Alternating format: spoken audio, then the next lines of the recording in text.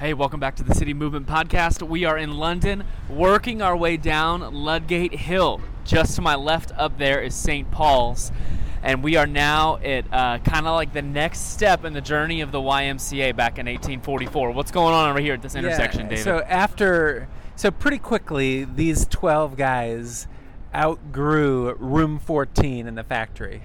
And people were just coming left and right to know the Lord. And they were like, we obviously have to get a new place. So they rented out a place called St. Martin's Coffee House, which was right about here on this corner. We kind of think it was where this restaurant is. And it began to grow there. Then, after they hit about 70 people, they outgrew this corner coffee house. And they moved across the street to a place called Radley's Hotel and Pub, which we think right now is about the place where this Albion Pub is. And then after this, if you really want to know the history, they moved down the street, Ludgate Hill, and they moved to an inn called Sergeant's Inn, which is now the Apex Hotel.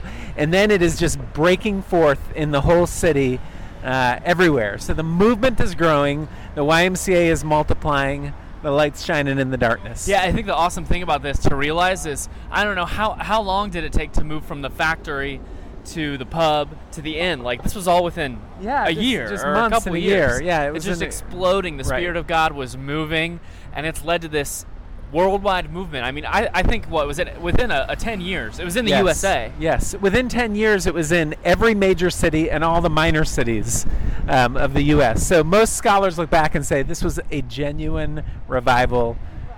So it's amazing. Yeah, and it all started right here. Hey, if you're listening to this and not watching it, go to thecitymovement.com, thecitymovement.com, so you can see what we're looking at here and really experiencing it. Hey, we'll see you soon at our next stop. Tally ho. Last stop on our London shooting day.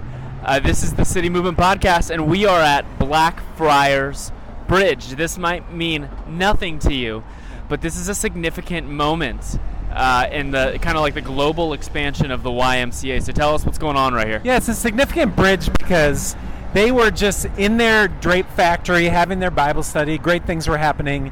And one day, George and his friend Edward Beaumont were walking across this bridge.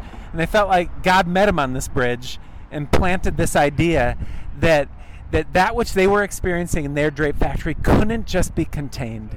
That there was 150,000 other young people here in London, terrible working conditions, and the light that they were experiencing of Jesus needed to spread beyond their factory. So that's when a movement began. And so the encouragement is that sometimes when you're walking with a friend, like seeking the Lord together, God can plant amazing vision.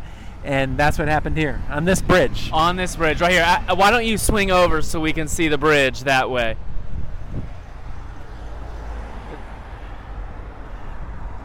So God moves in awesome ways. He loves to plant visions, and we can seek Him for amazing things.